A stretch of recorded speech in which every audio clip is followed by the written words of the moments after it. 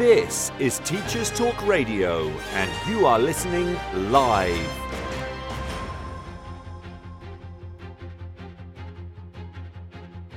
Well, a very good evening, folks. I can only apologise if you were trying to listen earlier on. Technical problems, I don't even know if they are resolved yet. I am trying my very best. It's my first show. My name is Paul Hamilton, and I'll be back with you very soon after this short jingle. This is Teachers Talk Radio, and you are listening live. Tune in live at ttradio.org, or to join in the conversation, download the Podbean app and search Teachers Talk Radio. Follow the hashtag TTRadio. Tune in, talk it out with Teachers Talk Radio. So a very good evening, ladies and gentlemen, boys and girls, if you're listening live. I do apologise, it's my first show and of course something had to go wrong. I do hope that if you are on the live stream right now that you can hear me and everything is okay. It had to happen on the first night, didn't it? So my name is Paul Hamilton. It is an absolute pleasure to be with you this evening, my first outing as a host on a Teachers Talk Radio.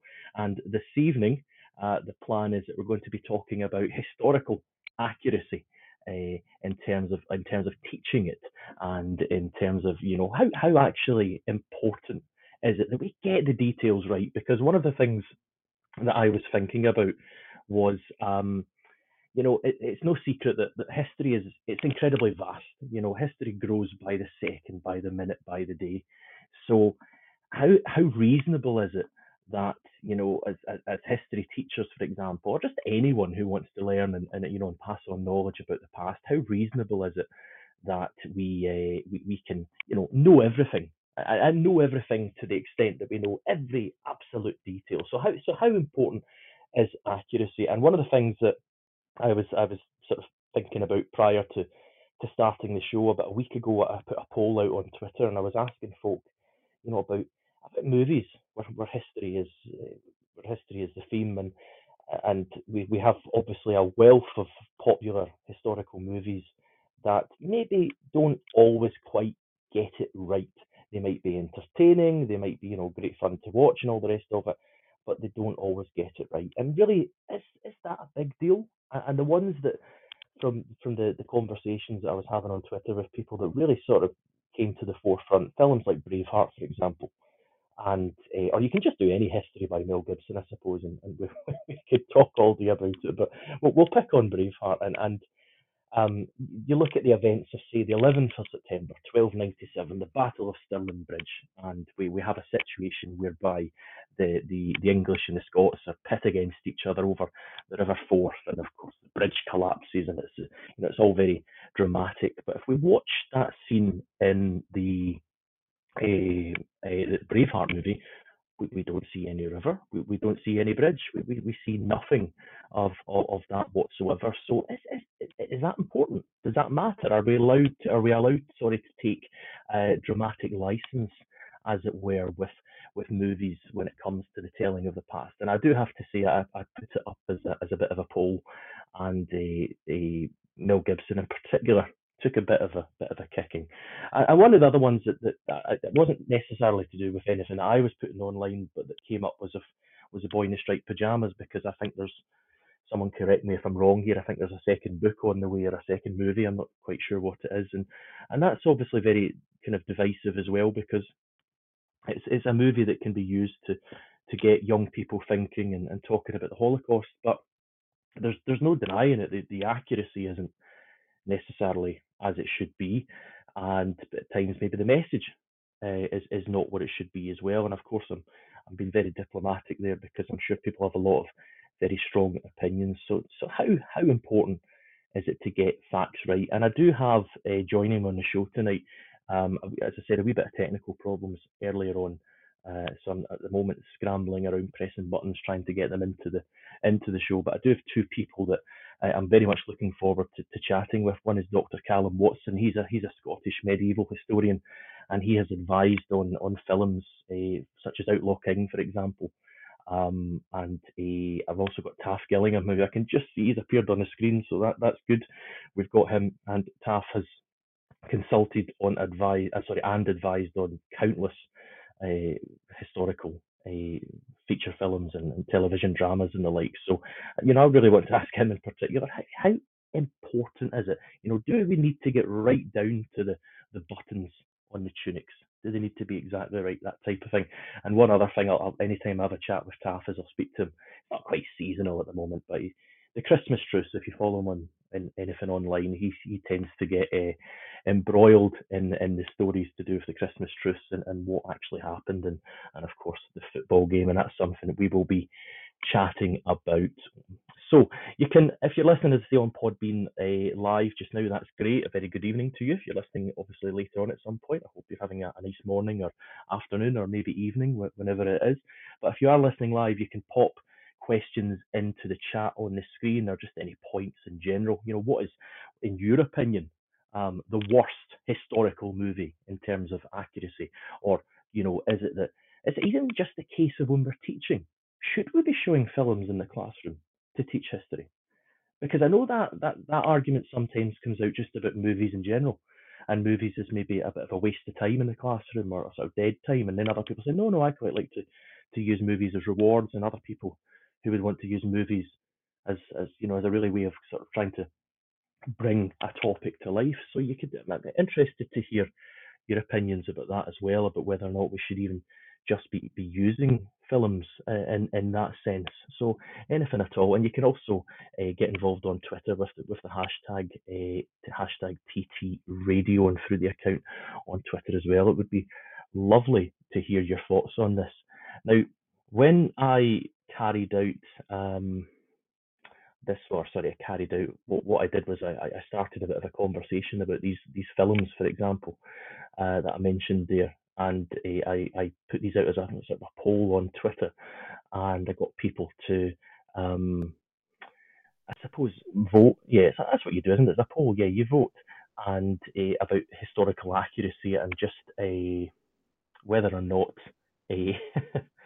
these films are rotten, I suppose, is what I'm getting at. And I'm just having a look at some screenshots at the moment that I took of the results that came from this. So um, here was how I posed it. In terms of historical accuracy, which is the worst movie from the polls below? And I had to group them into sort of groups of 3 and 4. And the first one that took a bit of a kicking, and I've actually never seen this. I think it's a Disney effort. It's Pocahontas. 70% of people in the particular poll had a go at Pocahontas, so they did, in terms of its accuracy. I honestly cannot comment. That was up against Argo and Alexander. Argo's that's the Ben Affleck film, so it is. I think that's about Iran, if I remember right. And then there was Alexander as well, which again I've not seen. That was tempted to say Colin Farrell or Orlando Bloom, can't quite remember. One of them anyway. And then in the other polls, Braveheart, it took a real kicking in terms of people's opinions about historical accuracy. 87% of people voted that. That was up against Pearl Harbor and The Last Samurai. Again, Last Samurai, the Tom Cruise one. I've never watched that one before, so I can't comment on that. Pearl Harbor, a bit of a film of two halves, isn't it? It's sort of a love story and an action film rolled together. So it is. The Patriot, Mel Gibson again. History by Mel Gibson. That took a bit of a kicking. So it did. It was up against Marie Antoinette and 10,000 BC. I've seen The Patriot. I'm quite easy Ozy when it comes to films. I must admit, I quite enjoyed it. But I'm not an expert on the American Revolution either, so I don't know if it's horrifically off the mark. Someone can by all means let me know. We've got Shakespeare in Love, took a bit of a hit as well in terms of its popularity for accuracy. That topped the poll there against JFK and Gladiator, so it did. And then the last one to top out in its poll was 300, the Gerald Butler one. I think that was about maybe the Peloponnesian Wars or something. Again, someone can comment and they can let me know about that, whether or not. But I'm just having a wee look at the chat just now. Just get a wee comment came in there from someone saying that movies in general. I think here these sort of movies they're vital in terms of allowing young people to gain a visual perception of the detail And I have to admit, I do think there's something to be said for that. As a teacher, I show films in the classroom. I do. I think they're a sort of a rich and valuable resource. I think that they add. I guess you talked there about a visual sense to it. I think they add some sort of context. I'm going to pick on Braveheart again. We're talking about a time period of 700 years ago, very dissonant from what young people would associate with the modern day. So it's interesting to see how people dressed and what they ate and how they acted and where they lived and so on and so forth. So that can really, I think lend itself so it can very much so to that sort of contextual sense. And I've just now got Callum in as well. Apologies if it sounds like I'm hesitating because I'm slightly chasing my tail, but we are getting there. We are getting there, so we are. So looking at the time just now, what I'm going to do is I'm going to cut now to a short reel with the news and some updates, and then after that we'll be back and we will be speaking to Dr. Callum Watson. So please don't go away.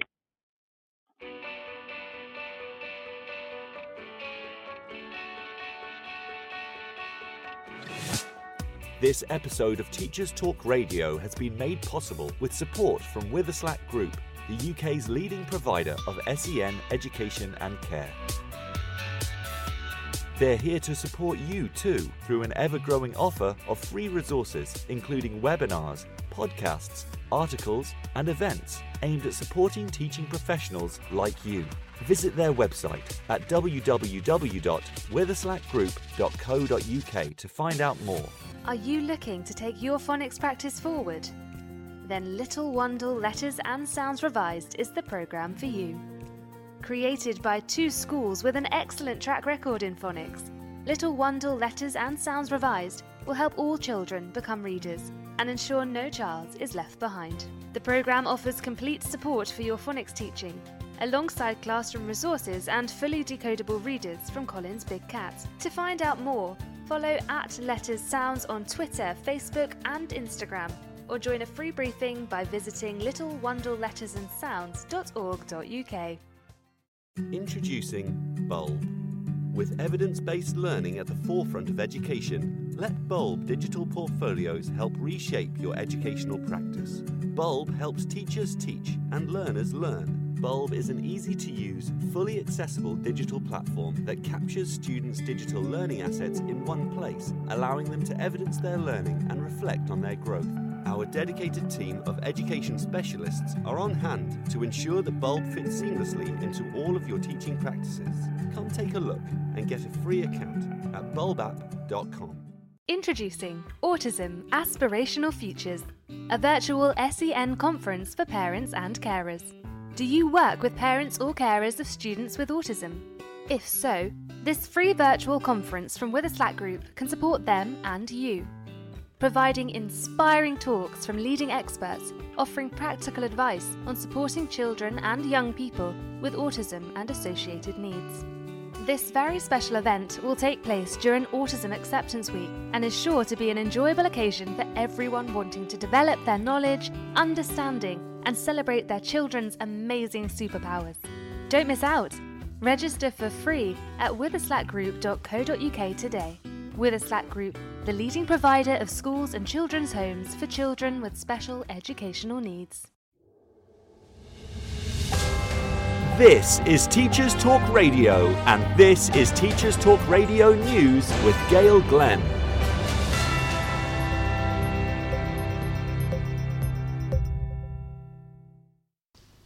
In Bath, a new 10-week scheme has been launched to encourage children to become care home friends. It is aimed at children aged 5 to 14.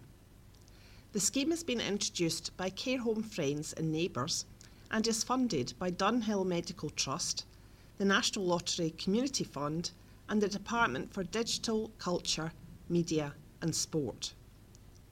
Director of My Home Life England, Tom Owen said, "Intergenerational work can boost children's self-esteem, broaden their worldview and improve empathy and understanding of others.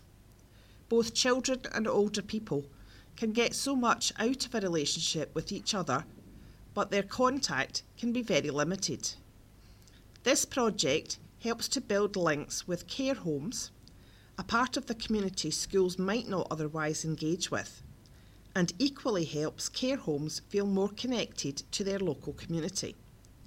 We've seen so much joy, fun and energy in all our local projects, and we hope our Become a Care Home Friend Challenge will spread this even further.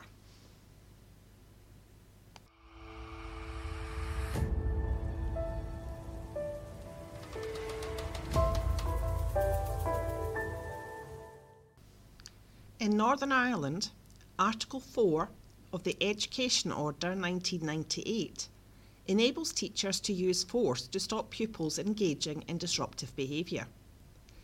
This legislation is out of step with the United Nations Standards on Corporal Punishment, and a recent review has recommended that this should be repealed at the earliest legislative opportunity. Rachel Hogan, the Children's Law Centre's Special Education Needs representative, said, "There can be no doubt that the existing framework and guidance has led to instances where the human rights of vulnerable children have been seriously violated. The grievous impact this has had on the children affected, as well as their parents and carers, has now been brought into the public domain and acknowledged." Michelle McIlveen, Education Minister, has said she endorses the recommendations in her department's report. This has been your latest Teachers Talk Radio News with Gail Glenn.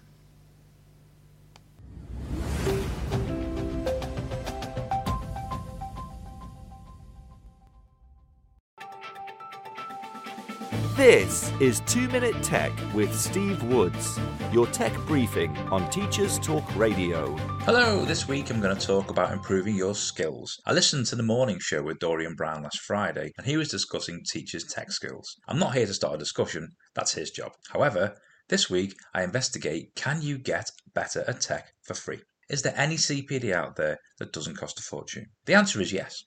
There's a lot of online self-paced courses out there, and even some supported by bursary funding for cover to get you out of the classroom and trained in school time. So, what did I find? Let's start with free training. Let's face it, the big three companies in EdTech are Apple, Google and Microsoft. So, what do they offer? Apple Teacher is a free professional learning program designed to support and celebrate educators using Apple products for teaching and learning. As an educator, you can build skills on iPad and Mac that directly apply to activities with your students. Earn recognition for new things you learn and be rewarded for the great work you do every day. Sign into the program and work your way through the badges to get your Apple Teacher certificate. Google for Education offer a free training for educators. Courses range from beginner to advanced, and there's also lots of courses on getting the most out of devices such as Chromebooks. They also have a certified program consisting of Educator Level 1 and Level 2. All resources are free, but if you want certification, it's done through a paid exam. You can also go on to be a certified trainer, innovator, and coach. Microsoft Educator Center offers hundreds of free online self-paced courses for educators. All have a certificate attached and a badge that can be shared. There is also a dedicated educator pathway to become an innovative educator, trainer, and expert. All of these are free. If you want to fine-tune a particular skill, there's loads of free training providers out there too. For example, Coursera is an online self-paced course platform that offers free training. If you want a certificate, you'll need to pay, but lots of courses are free, and if you don't need proof of completion, go for it. Finally, there's lots of different hubs out there that provide bursary-funded CPD for schools, computing, maths, English and MFL to name a few. A great way to find out what's on offer is to contact your local teaching school hub, as they will know what is available in your area. As always, don't forget to check out the TT Radio 2022 Twitter feed. Tell us what you want to know about tech. I'm Steve Woods, and that was 2 Minute Tech. 2 Minute Tech with Steve Woods, your tech briefing on Teachers Talk Radio. And we are back. Now, I'm delighted to introduce the first of two guests that I'll be speaking to on the show. First up is Dr. Callum Watson, and I'm going to read this straight from his bio on Twitter. He's a Geordie, that's first and foremost, and then a doctor of 14th and 15th century Scottish history. Callum, you are unmuted. How are you doing? Can you hear me okay?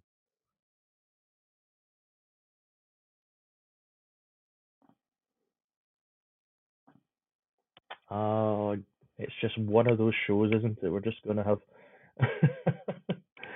problems left, right, and centre. So I'll just give him a wee second. We are connected, and I know that he is there. We've been having a few wee opening night problems, so to speak. Callum obviously can't get through on the headphone, and we have tested it. It was working, so I think there's gremlins in the system, so to speak. What I might do then is, if I can't get Callum, hello. Oh, he's there. And I was just about to give up to Callum. I think it actually might have been my fault this time. Oh, well, I noticed the button. Yeah, this is to see with this when you have. Anyway, it's lovely to hear your voice. You okay? Yeah, grand. You see, when you have medievalists on shows like this, anything more technologically advanced than a crossbone, we're just completely baffled. I mean, I'm not going to lie. I did expect a few problems when folk listen to this as a download. They won't maybe appreciate that for 15 minutes or so I was just speaking to myself and no one could hear me. But thankfully, that I don't think that will make the final edit. But as I say, lovely to have you on. It's been a while actually since we last had a proper chat. So I've got you on tonight, Callum, in the sense of talking about historical accuracy. And you are a Scottish medievalist, and anytime I annoy you about this subject, I always lean towards, I've mentioned it a few times, Braveheart, because, you know, I wonder, has it done more damage than good? You know, any thoughts on that you might have?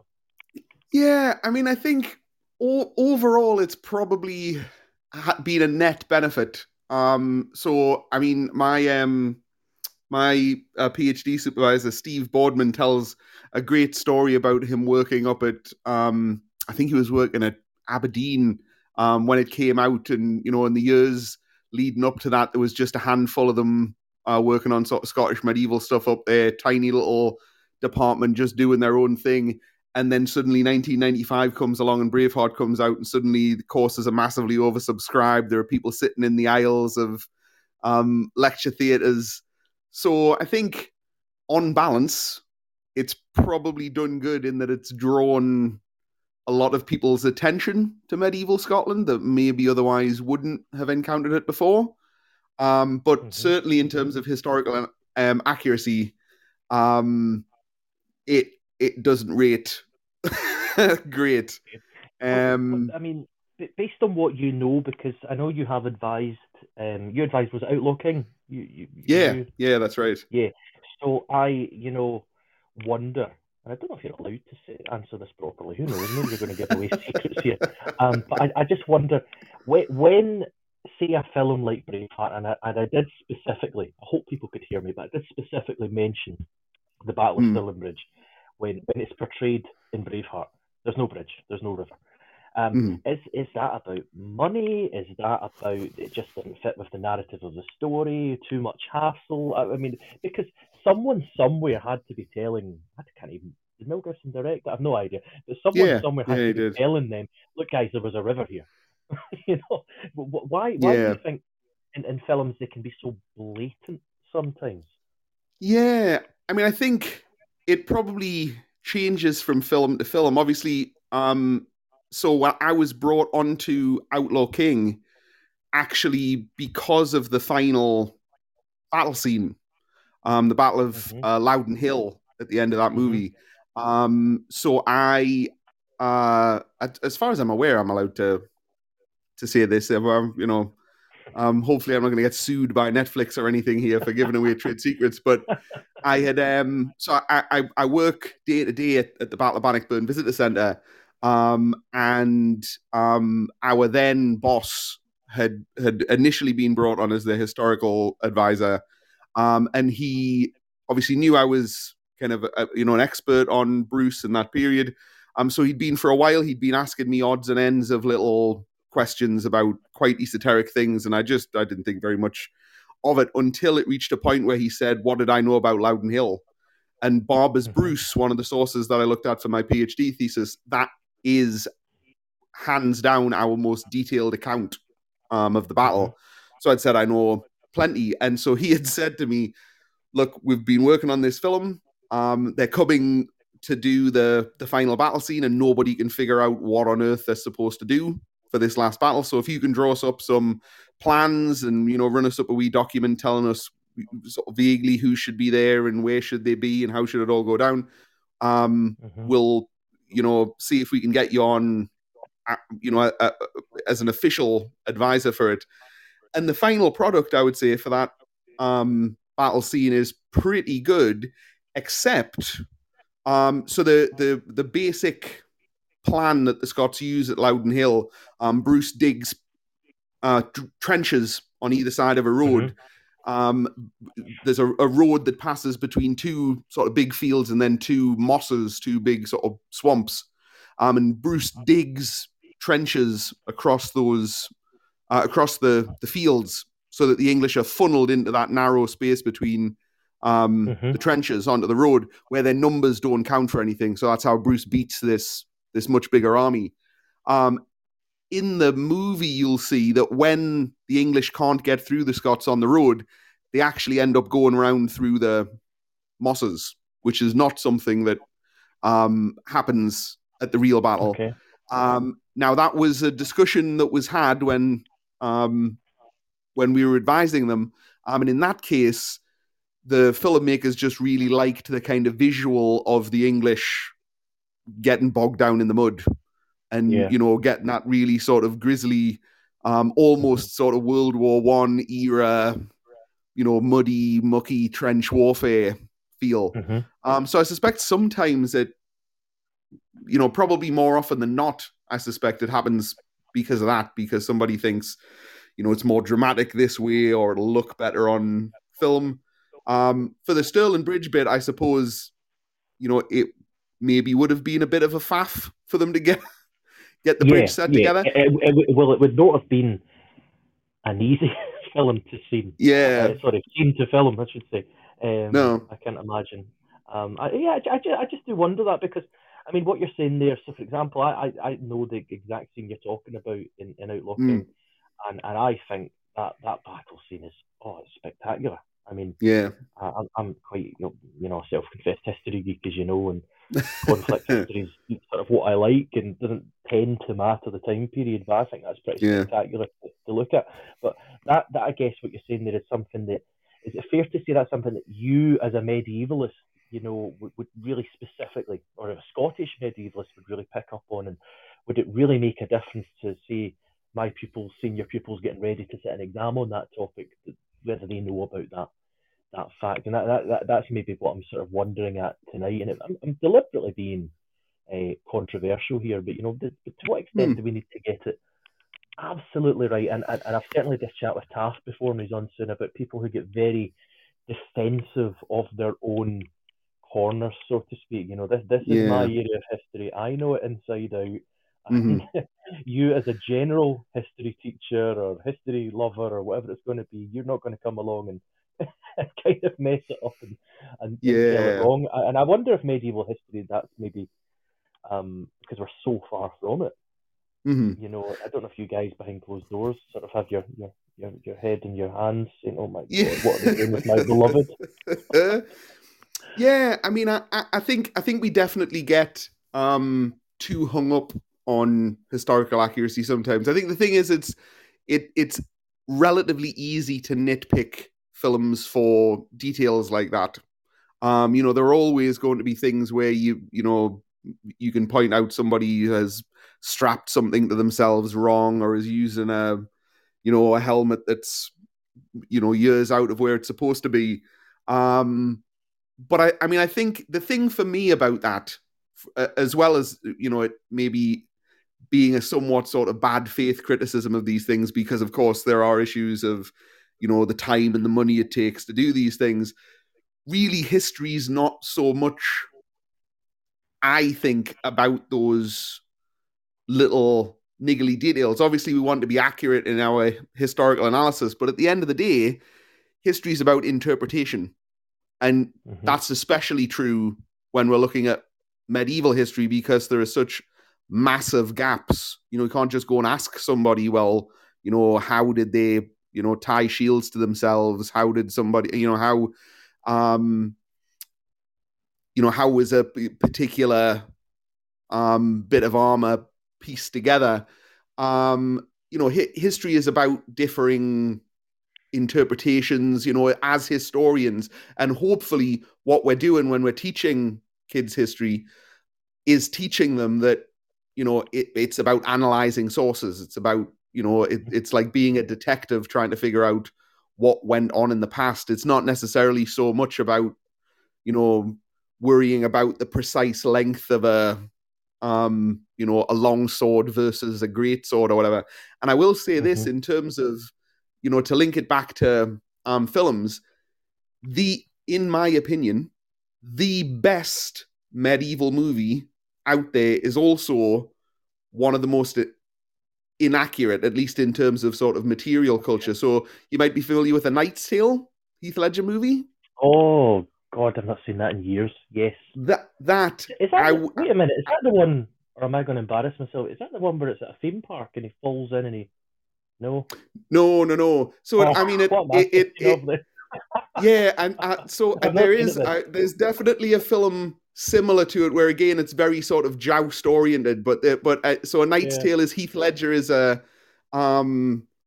basically a kind of peasant who pretends to be a knight and goes off kind of hustling the jousting circuit in kind of, well, it's never really clear exactly when it's set.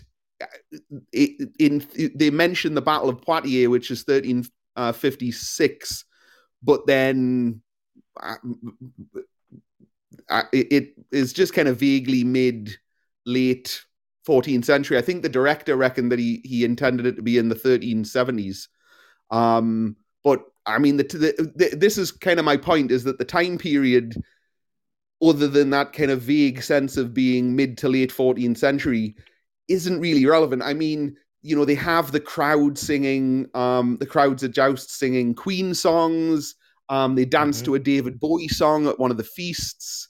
At one point, the armor is all wildly anachronistic. At one point, he's wearing like a kind of round head 17th century helmet in a sword competition at one of the jousts. But all of those kind of little details, I would say, are irrelevant to how fantastically well the film encapsulates kind of mid to late 14th century chivalric society, what it's like to be a knight, what it's like to be on that jousting scene.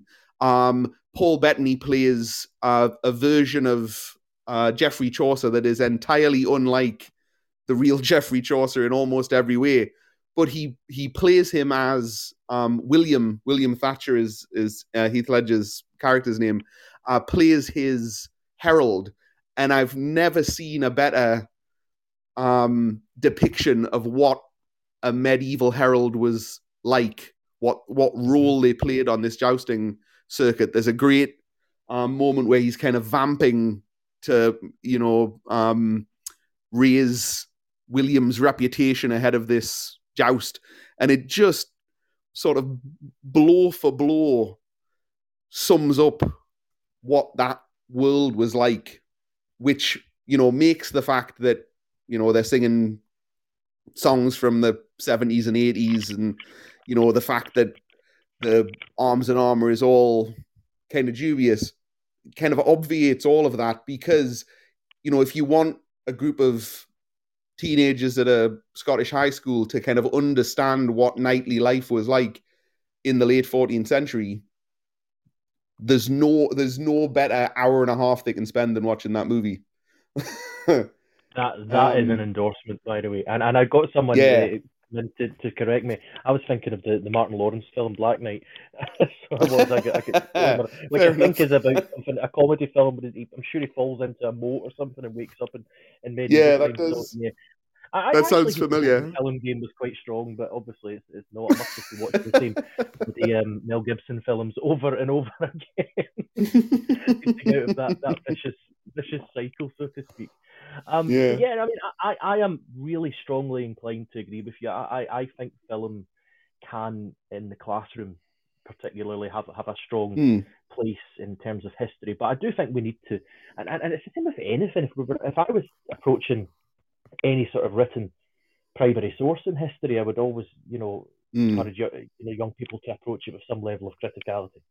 Not Yeah. to take everything as absolutely gospel and whatnot. And also as well, you mentioned at one point there about anachronisms, and it's quite fun to actually teach anachronisms too, particularly with younger pupils, and Yeah. get them to pick up on. But it's a level, isn't it? It's like you say. I mean, a Queen song, for example, in a jousting competition, it's pretty obvious. But as I'm going to come on Yeah. to Taff shortly, we had a chat not long ago. We were talking about the wrong regimental button on a tunic, for example, and I know why people might get upset about that. But does that matter when Yeah. you're 14 years old, learning about the First World War? I'm inclined Yeah. to start a Rami tonight and say no. I don't overly think that it does.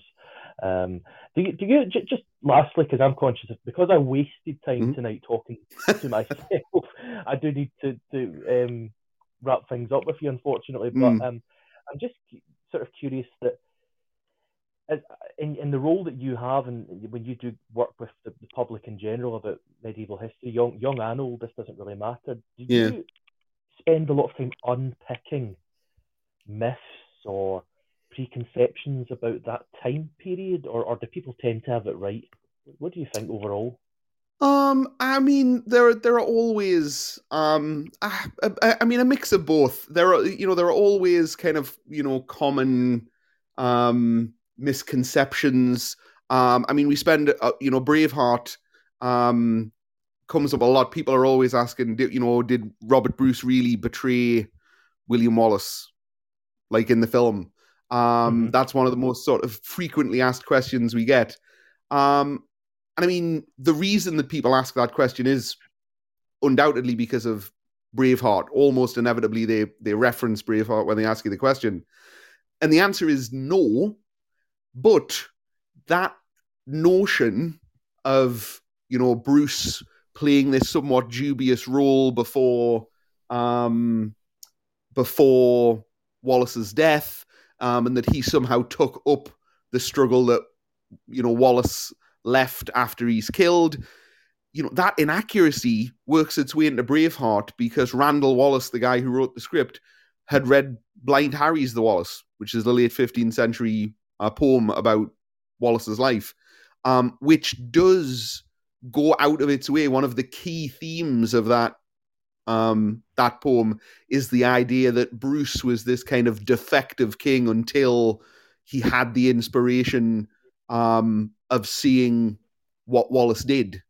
That's an idea that even Harry is borrowing from earlier writers, people like Walter Bauer in the 1440s, even to some extent John of Forden in the 1360s, writing even before Bruce. So, some of those inaccuracies that we now think of as coming to us from things like Braveheart, or even, the Spider story, which is about Robert Bruce and the Spider, which, is not a medieval tale, but, does have earlier antecedents than Walter Scott, who makes it really popular.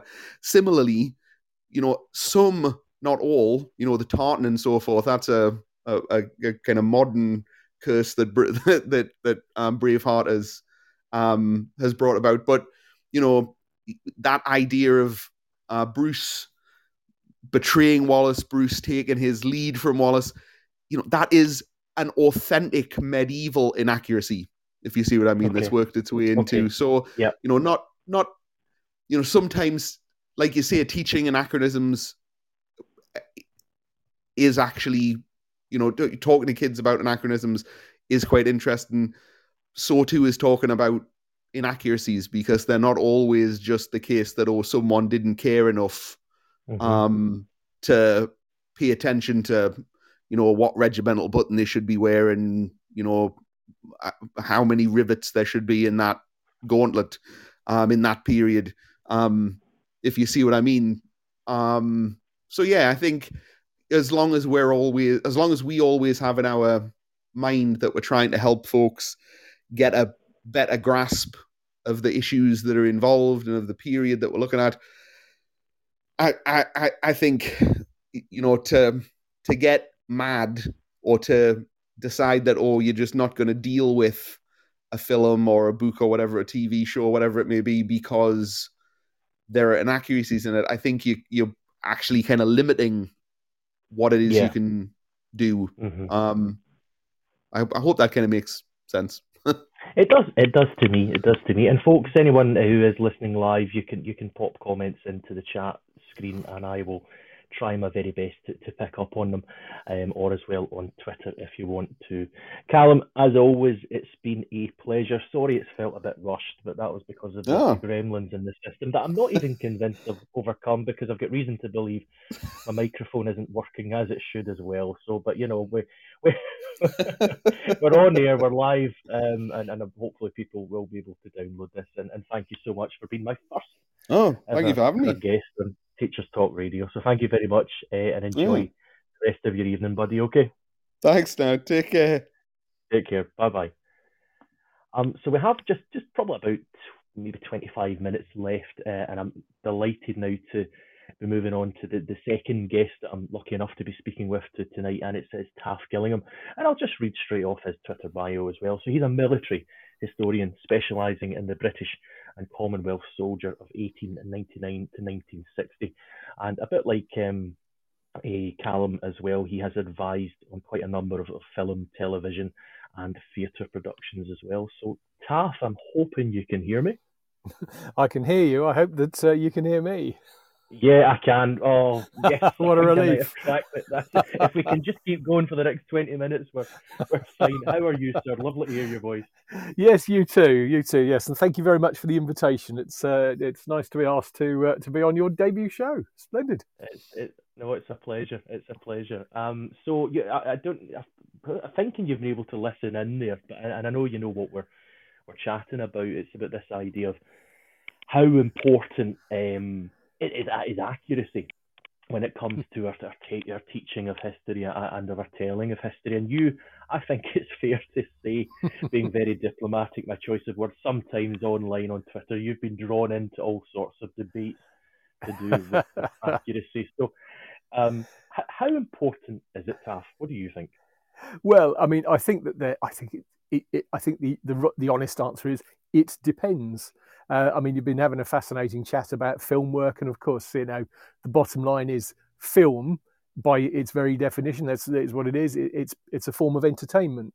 But my argument, really, I mean, having worked in the whole business for 30 odd years, is that there are people who are paid to research stuff and to do it right. Sometimes there's a conscious decision, you know. So, you know, Callum was talking about helmets. Well, sometimes, the costume department will say, well, I know what the right medieval helmet is, but it's nowhere near as sexy looking as this particular one that's got more rivets in, or it's got ear flaps or whatever.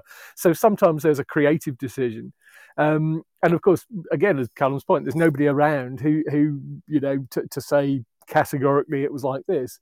I think that it becomes, you know, as you get to more recent eras, things like the First World War, the Second World War, and more recently, I just don't really see what the reason is for not getting the detail right. I mean, it's you know, it's available. The stuff's all out there. Photography has meant that these more recent wars are well and truly covered. So I think really there's no real reason for not getting the detail right, even if the story is by its very, you know, by very definition, a piece of drama. But even then, I think there's no reason why script writers, directors can't strive to make sure that it fits within what's credible, because that's my job as historical advisor, is to say to a director, look, okay, it's you know, what you're trying to do doesn't make any sense at all. It's a daft thing to do. However, if you do it like this, if you look at the whole thing from the other side, you could do it like this. It will still give you the drama you need, but nobody's going to come back to you in 30 years' time and say, why ever did they make it like this? So I think that sometimes there's no way around it. Very often stories have to be simplified, simply because very often there are too many characters in real history to tell a simple story in an hour-long drama. So sometimes characters that might well have played an important role get written out, and their role in history is often given to somebody else just to make it easier to understand. But I think that I mean, when we remade Journey's End in 2017, that was a great example of the production saying to us, look, you know what you're doing. You just make it right, and we will just create the drama with the actors. So all of the detail, all of the background, all of the weapons, all of the uniforms, all of the drills, all of the behavior, the way that everything was worn, all of that stuff was just dead right, because there was no need for it not to be. And then it was just down to the actors and the director to bring that whole drama to life and to make it into a great film. So to me, it was a great example of how it can be done right if everybody working on it wants to do that. But of course, having worked in it long enough, I also know plenty of the reasons why that doesn't always happen. So that's film, which is film and drama, which is a very different animal. In terms of sort of education, I mean, it's it's something that I'm very passionate about. I've done quite a lot of work over the years with pupils, with teachers, with Department for Education and all sorts. And I mean, again, I think that the frustration, certainly with the First World War, is the fact that, and this is entirely down to the media. The media have created a version of the First World War over many years, which has simplified a fascinating subject, a war that was fought on nearly every continent, that lasted for 4 years, that involved nations from all over the planet. And it's simplified that story, and a story which is full of some incredible achievements and amazing scientific discoveries and all sorts of remarkable personal stories. And it's simplified that down into a very, very simplistic, it's all mud, blood, everybody gets killed for nothing, the generals are all idiots, and there was a bit of poetry. And once you've done that, once you've squeezed all this into this tiny little ball, what it then means is that if you're going to stick with that, you then can't tell most of the interesting stories about the First World War. And I get the fact that there's only so long to teach different subjects. But you really can teach some fascinating, interesting history that doesn't conform to that at all. And I think that the frustration, and I say this as someone who had at least 4 relatives killed in the First World War, that we've kind of ended up where the First World War is taught as a kind of emotive thing, which is all about dead blokes, and missing out some absolutely remarkable human achievements, national achievements, not just ours, but all kinds of achievements from all over the globe. And I think that that's a terrible, terrible shame, because in the end, who are we kind of fooling here? We can learn some fantastic stuff. We can pass that knowledge on to another generation to then find out more stories. But the minute that you've squeezed it into this tiny little ball of mud, blood, and everybody gets killed for nothing, then suddenly you've excluded most of the interesting bits about the First World War. You really have. And that's been a talk to you all day about this, because there's so many sort of different directions we could go in, but just really off the back of what you're saying there, and again, potentially divisive what I'm about to say, because everyone will have a vested opinion perhaps, or just an opinion in general. But the centenary period of the First World War was for many people a huge missed opportunity. You would say we had a chance to dress the narrative, or for some people they'll say it was a roaring success and everything was achieved as well. And I think it's maybe, like you said, what lens you view it from. Was the centenary period just about marking 100 of the Somme and 100 for Amiens and the Loos, and was it about marking dates and events, or was it actually thinking about, as you say, the contribution of women, of people from around the world, of innovations in sea and air and animals at war, and so many kind of fascinating ways we could have went about it. So, but the other thing I would say to have to fight the corner of history teachers who might be listening to this is that, and I know when we teach the First World War, and I'm not ashamed to say this, we balance it in around, we make sure we're teaching it in November, so that we can be teaching it at the time of Armistice Day, and we do it in a very, probably quite deliberate, emotive sense, because we talk about remembrance and the Commonwealth War Graves Commission and whatnot.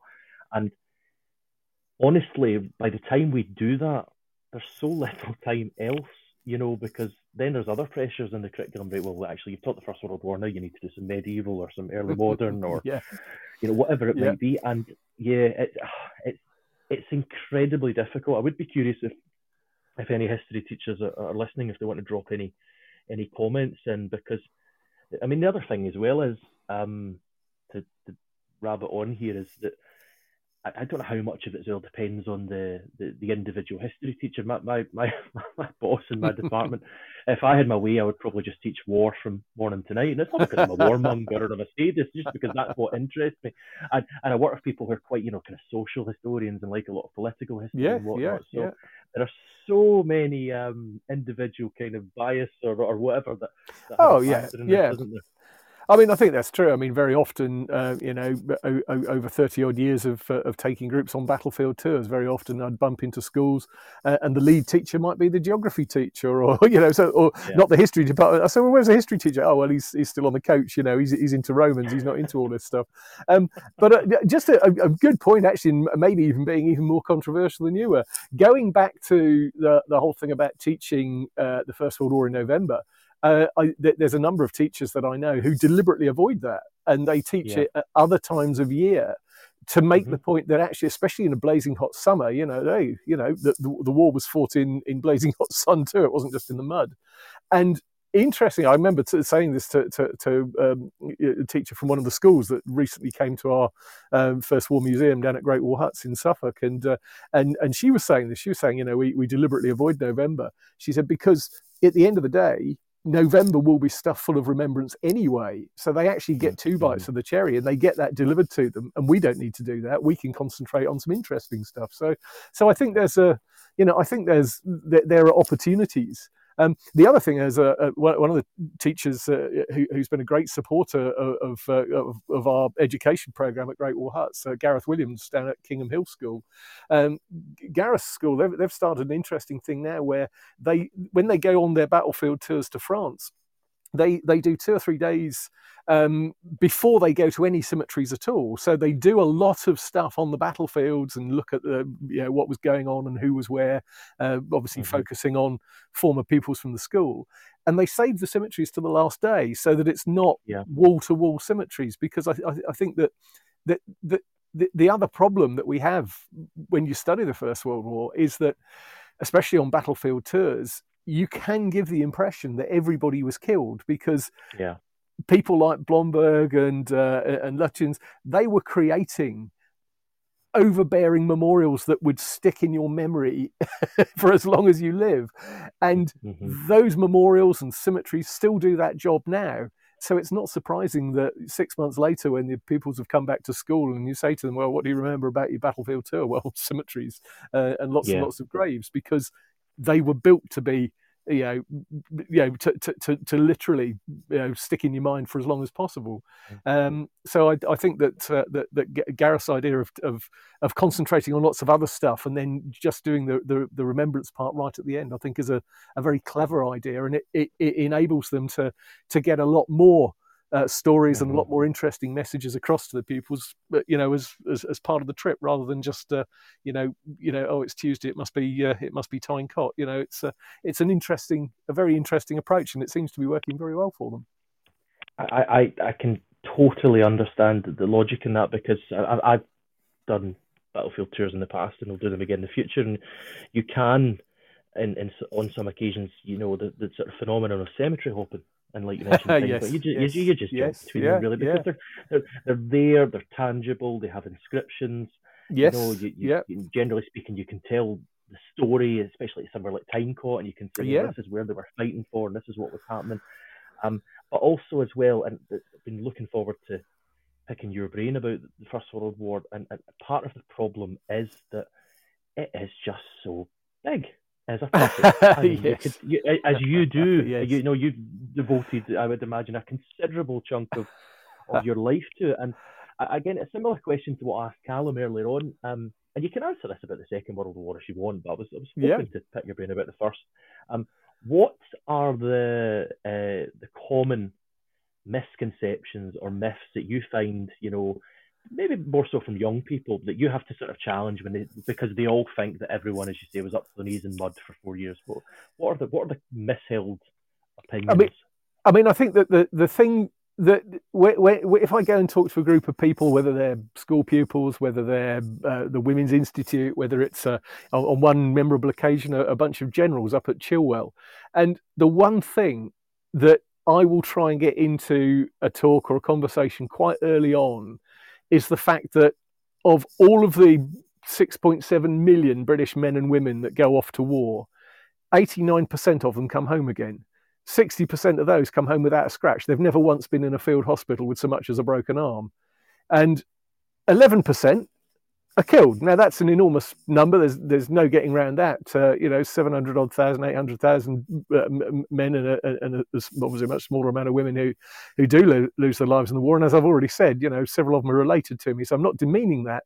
But the fact that most people who know nothing about the subject, their perception is that the vast majority of people were killed.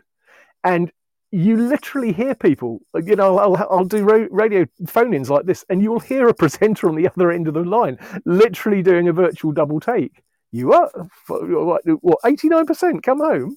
That's not the impression that most people have. And in my experience, if you get that in quite early on, it's challenging people's perception. So straight away, you've told people something they didn't know. At that point, very often, they will then hang on to your every word, listening for what other, fascinating gems that you're about to impart. Because the big problem with the way that the media portrays the First World War in particular is that it repeats the same tired old stereotype to the point where people will turn on a drama about the First World War and go, "Oh, I know all this. I'm comfortable with this. Any minute now, there's going to be the young officer who's clearly going to get killed. There'll be an old drunken one who's been out there too long. There'll be a young lad's going to get shot for cowardice." And all of those old tropes are in there, and they kind of come to the First World War with an expectation. And if right early on, you can then give somebody something that they didn't know, then it literally makes them stop and think. And after that, and to me, if in a talk or in a lesson, if I can get across 6 or 7 things that barbs that will just stick in the skin and will just keep playing on the mind and go, "Oh, that's really interesting. I didn't know that. Did you know that? No, I didn't know that." And it then makes people question everything else and start thinking about other things, and it just makes them, makes the brain start thinking about history. And it's not just about the First World War; it's about all sorts of other history as well. And I think that's become the problem with the First World War. And again, going back to the school tours, you'll see a school party going into a cemetery, and every single pupil has got the name of a soldier who's buried in the cemetery. Oh, go off and find him, and then come back and tell me all about him. Well, it's not surprising that they think everybody got killed, because all 54 people on the bus, were effectively killed. Whereas actually, if of that 50-odd pupils on the bus, if 11% of them were in the cemetery and the others weren't in the cemetery at all, and when they actually found the details, they discovered that actually, he went home and he got married and he died in 1968 after a long and successful career, it would start making people think about history and give them a wider understanding of it, and think, well, actually, a lot of the veterans weren't defined by 4 years of the First World War. A lot of them went on and did fascinating jobs, or went on to invent incredible things. And the way that certainly the media portray it, and the way certainly it's been taught for many years, in some schools, all it does is just perpetuate that. And really, that doesn't do any favors to the study of history. It doesn't encourage anybody to learn anything new. And it's a shame, because actually, from the First World War veterans' point of view, and I knew a lot of them, they were always kind of disappointed that the British public didn't really sort of get what they'd achieved. And you sort of think, well, they deserve a better hearing and people to understand what they did. And if people made more effort to understand a bit more about it, and you haven't got to become a professor emeritus of military history, but you'll just find it far more interesting and far more human stories, and lots of fascinating stuff. And I think that's the thing that I enjoy most about teaching the subject to people that don't know anything about it. Yeah, I agree. I do enjoy the personal aspect of anything in history, and that Callum, it might be different for him. I'm just thinking here, but like you say, it was sort of harking back to your point when you first came on. You were saying about how there's very little excuse with history that's modern, 100 years or so, to sort of get things wrong. And we can piece together through diaries and accounts passed down and video materials and whatnot of what the personal experience of some people was like. And I certainly like to convey that when it comes to teaching. But again, it all just comes down to time. I know. And there, when you think, when I think about the stories of people in the classroom, maybe that you teach in the First World War, oh my goodness, you're going to think about, you're going to be talking about John McCrae, aren't you, in Flanders Field, or Valentine Strudwick is buried out at Essex Farm. You probably find it just becomes then the same people who are going to be spoken about almost. And I think that there's. And I think that there, I mean, what a teacher a couple of years ago when the whole pandemic started said to me, I'm working on sort of stuff for home. Can you give me some names of exactly like that? Who should I be looking at? I said, no, but I'll tell you what I'm going to do. I'm going to give you a list of names of people not to talk about. Because then, if you cross off your Joe Strudwicks and you cross off John McCrae's and you cross off the Sassoons and the Owens, then once you've moved past that, you'll start finding some really interesting stuff. And yeah, absolutely. Yeah. He did come back to me and say, well, this is a really interesting story. Where do I need to go and look a bit more about this? So yes, of course it takes a little bit more work, but it's worth it, because at the end of the day, there are so many avenues and so many things that you can relate to other subjects.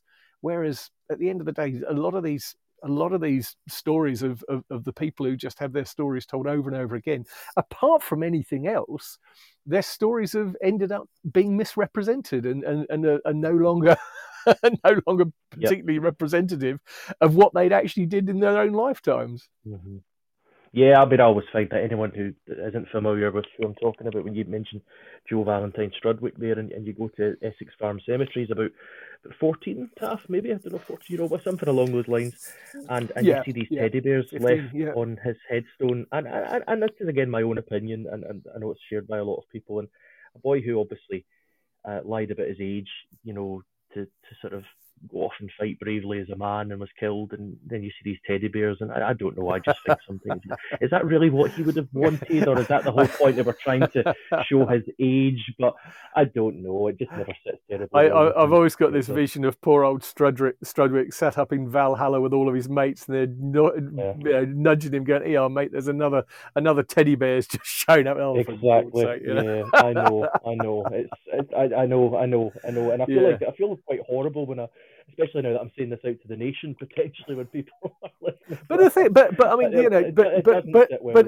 But again, it's another opportunity, because the opportunity is to say, look, nowadays you leave school at whatever age you leave school at. These guys left school at 11 and 12 years old. That by the time most people joined the army, they'd already been working for several years. They didn't consider themselves to be school kids. They really didn't. It wasn't, the world that they lived in, was a very different world to the world that we live in now. And I think that is a real fundamental. Were they the same as us? Actually, pretty much they were. They really weren't much different to us. They really weren't. But was the world they lived in different? Oh, yeah, absolutely. The world that they lived in, the life they lived, all of that was very, very different. And I think that if you can get your heads around that, so much other stuff can flow from that. I remember dear old Don Hodge making that point that that actually it's impossible now for people to understand that it could be better to get yourself killed as a 20-something-year-old than to see an endless life of drudgery stretching ahead of you that you knew you'd never escape from. You're going to be stuck on that farm doing the same job day in, day out, no matter what the weather was, until you were too old, too ill, or too dead to do it anymore. And along came this amazing adventure. And for most people, that is exactly what it was. And the amount of days that they were actually in any danger was tiny compared to the days that they were out of the line, they were exercising, they were playing sport, they were training, they were doing all that stuff. And once you understand that, you have a very, very different view of the war, and it gets you away from that, oh, they spent 4 years up to the waist in freezing cold, muddy water, being shot at all the time. And you then start to understand why it was that so many people volunteered willingly and went off to war, because otherwise it doesn't make any sense. But once you understand the motivation, what drove them, and in the case with most of them, it's that they were bored with their day jobs and wanted to break away from it. And the reason so many of them didn't go back to those mundane jobs were that they'd suddenly found themselves working amongst all this state-of-the-art wireless technology and vehicles and aeroplanes and goodness knows what else. And why on earth would you want to go back to working on a farm up to your knees in freezing cold mud in the winter? Well, we have 1 minute, Taff, and you're not expecting this. I'm going to put you in the spot, and I do mean it. We have 1 minute. You have a captive teacher's audience, and I would quite strongly assert here that the most mistaught of any World War I part of the story is around the Christmas truce. You have 1 minute. What happened? What didn't happen? 60 seconds, go. In most parts of the line, the vast majority of the line, nothing really happened at all. In quite a lot of places, the Germans did get out of the trenches first. They did instigate a bit of a truce.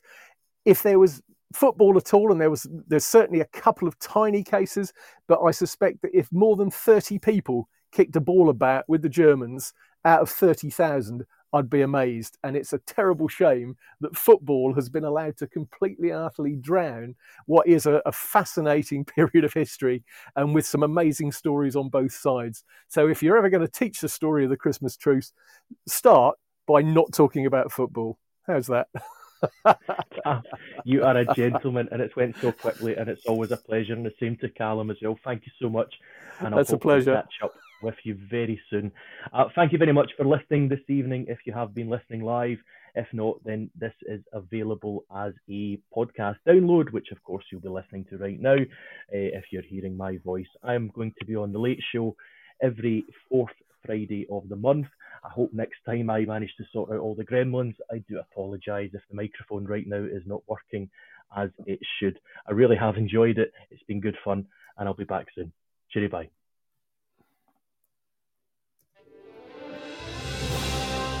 You've been listening to Teachers Talk Radio. Tune in live and listen back at ttradio.org. We look forward to hearing from you next time on Teachers Talk Radio.